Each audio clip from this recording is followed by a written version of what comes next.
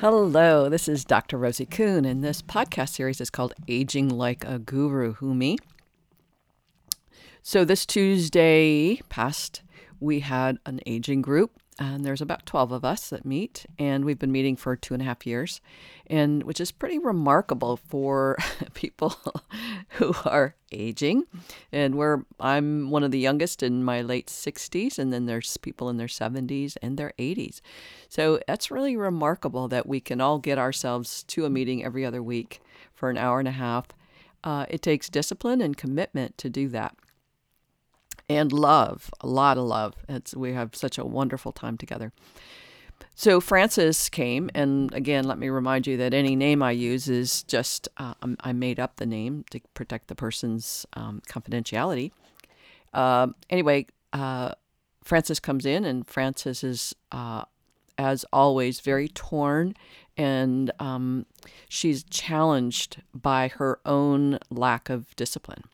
That's what she says. It's like, I have no discipline, and that's why my life is a mess, and that's why things are the way they are, and that's why, and then she fills in the blank. And this time, rather than, what we usually do, I said, okay, Frances, so you say you have no discipline, but how did you get to this meeting? And how do you get here every single meeting time on time? How do you put your shoes on, your socks on, your underwear on? How do you make sure that that's all in alignment before you go out the door? How do you get to all of the places that you volunteer at and stay and be there for them? How do you do all of that? Now, I'm shortening this conversation because we don't have, half an hour to talk about it. And she was like questioning and confused, a little bit disoriented. It's like, I don't know what you're talking about. And I said, you believe you have no discipline, like zero zilch. And yet, what's the degree of discipline it requires to get your socks on and the shoes on your right feet, your clothes on, and, warm clothes when you need to? How do you get that? What's the discipline level that gets you prepared to go out the door? What's the discipline level to get you to every meeting and commitment that you want to get to? So everybody in the room was very attuned to this conversation, because what we're used to doing is to basically nullify any value or any worth or any positivity, any good stuff that we're doing, and we only see the negative. So it's, I never this and I'm always that, in terms of reality. And what I mean by that is our consensus reality tells us that basically our consensus reality is fear-based, scarcity-based, and shame-based, which means we're not allowed to think or know ourselves to be really great people. We have to kind of focus on our lack and where we should be afraid. Like, the world is not safe for us. We're not safe in the world. And basically, the world tells us, if you look at the news, it says you are not safe. And if you look at the economic situation or environmentals, there's scarcity. And you are lack whatever it is, competence, value, worth, to have the kind of life you really want. This is the message that we're given constantly, while at the same time, if we're listening to our spiritual gurus and we're listening to our people who are giving us wisdom, maybe we go to church or spiritual groups, is there spiritual wisdom and spiritual principles that says, hey, you're whole, that you lack nothing, and you have no reason to be afraid.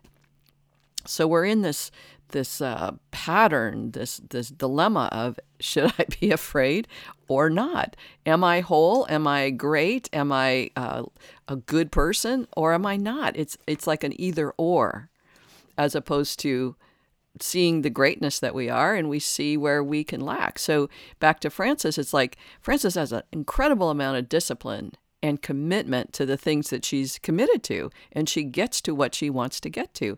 And like all of us, things don't get done where we lack commitment, basically.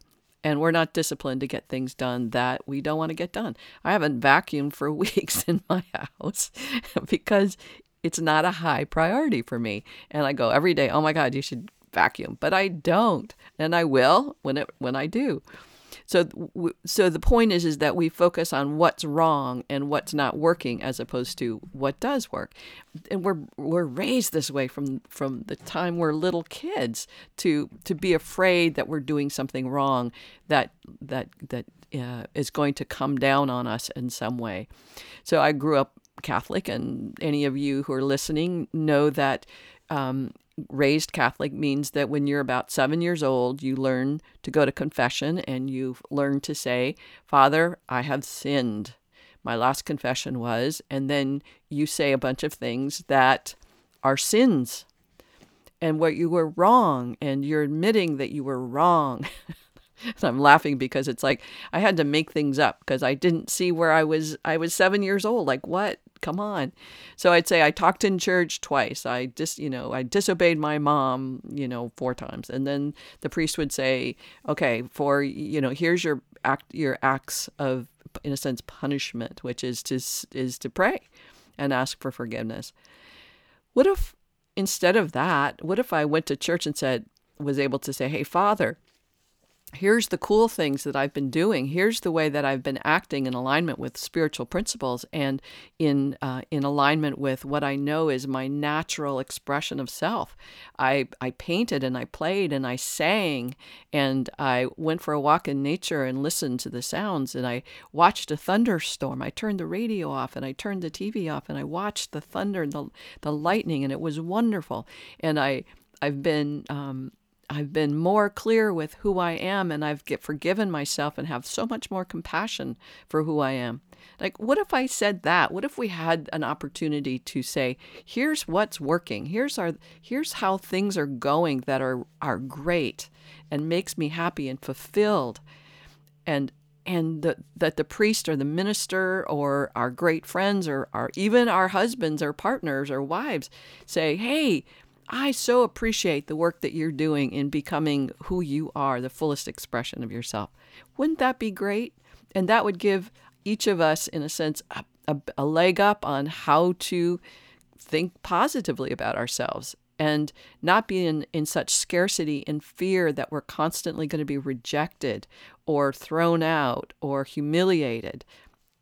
That's such an old paradigm, and it's so in every cell of our being. It's really, really challenging.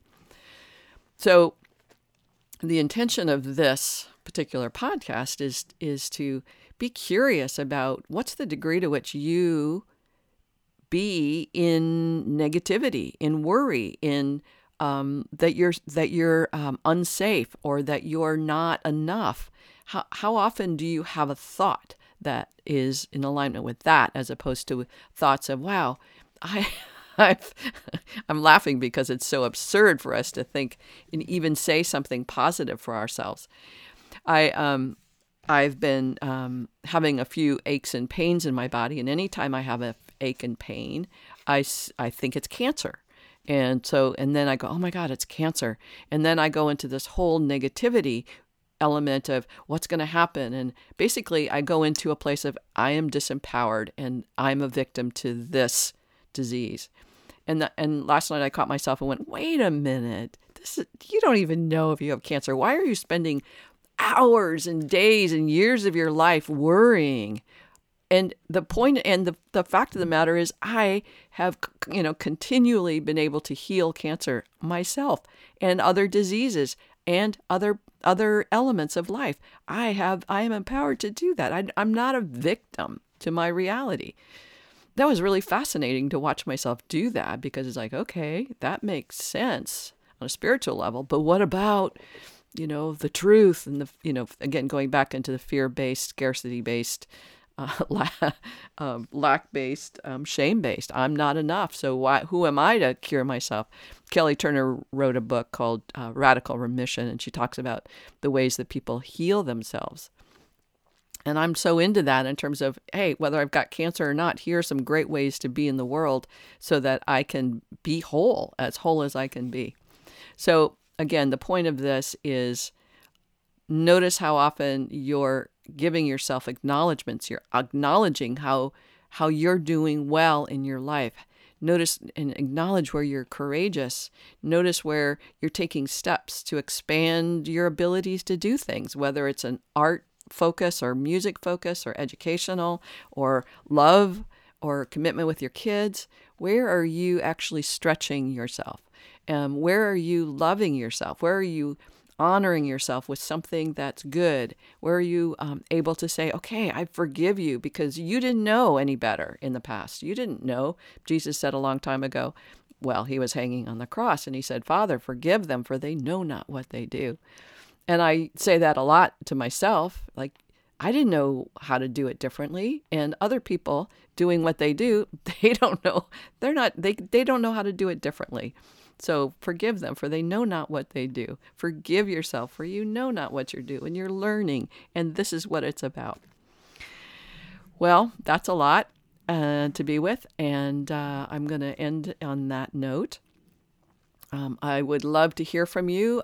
Aging Like a Guru Facebook page. It would be great to have you join there and leave comments, and or if you'd like to be interviewed, that would be great. I just did an interview with Mike Bosworth and Jennifer Lair on their marriage.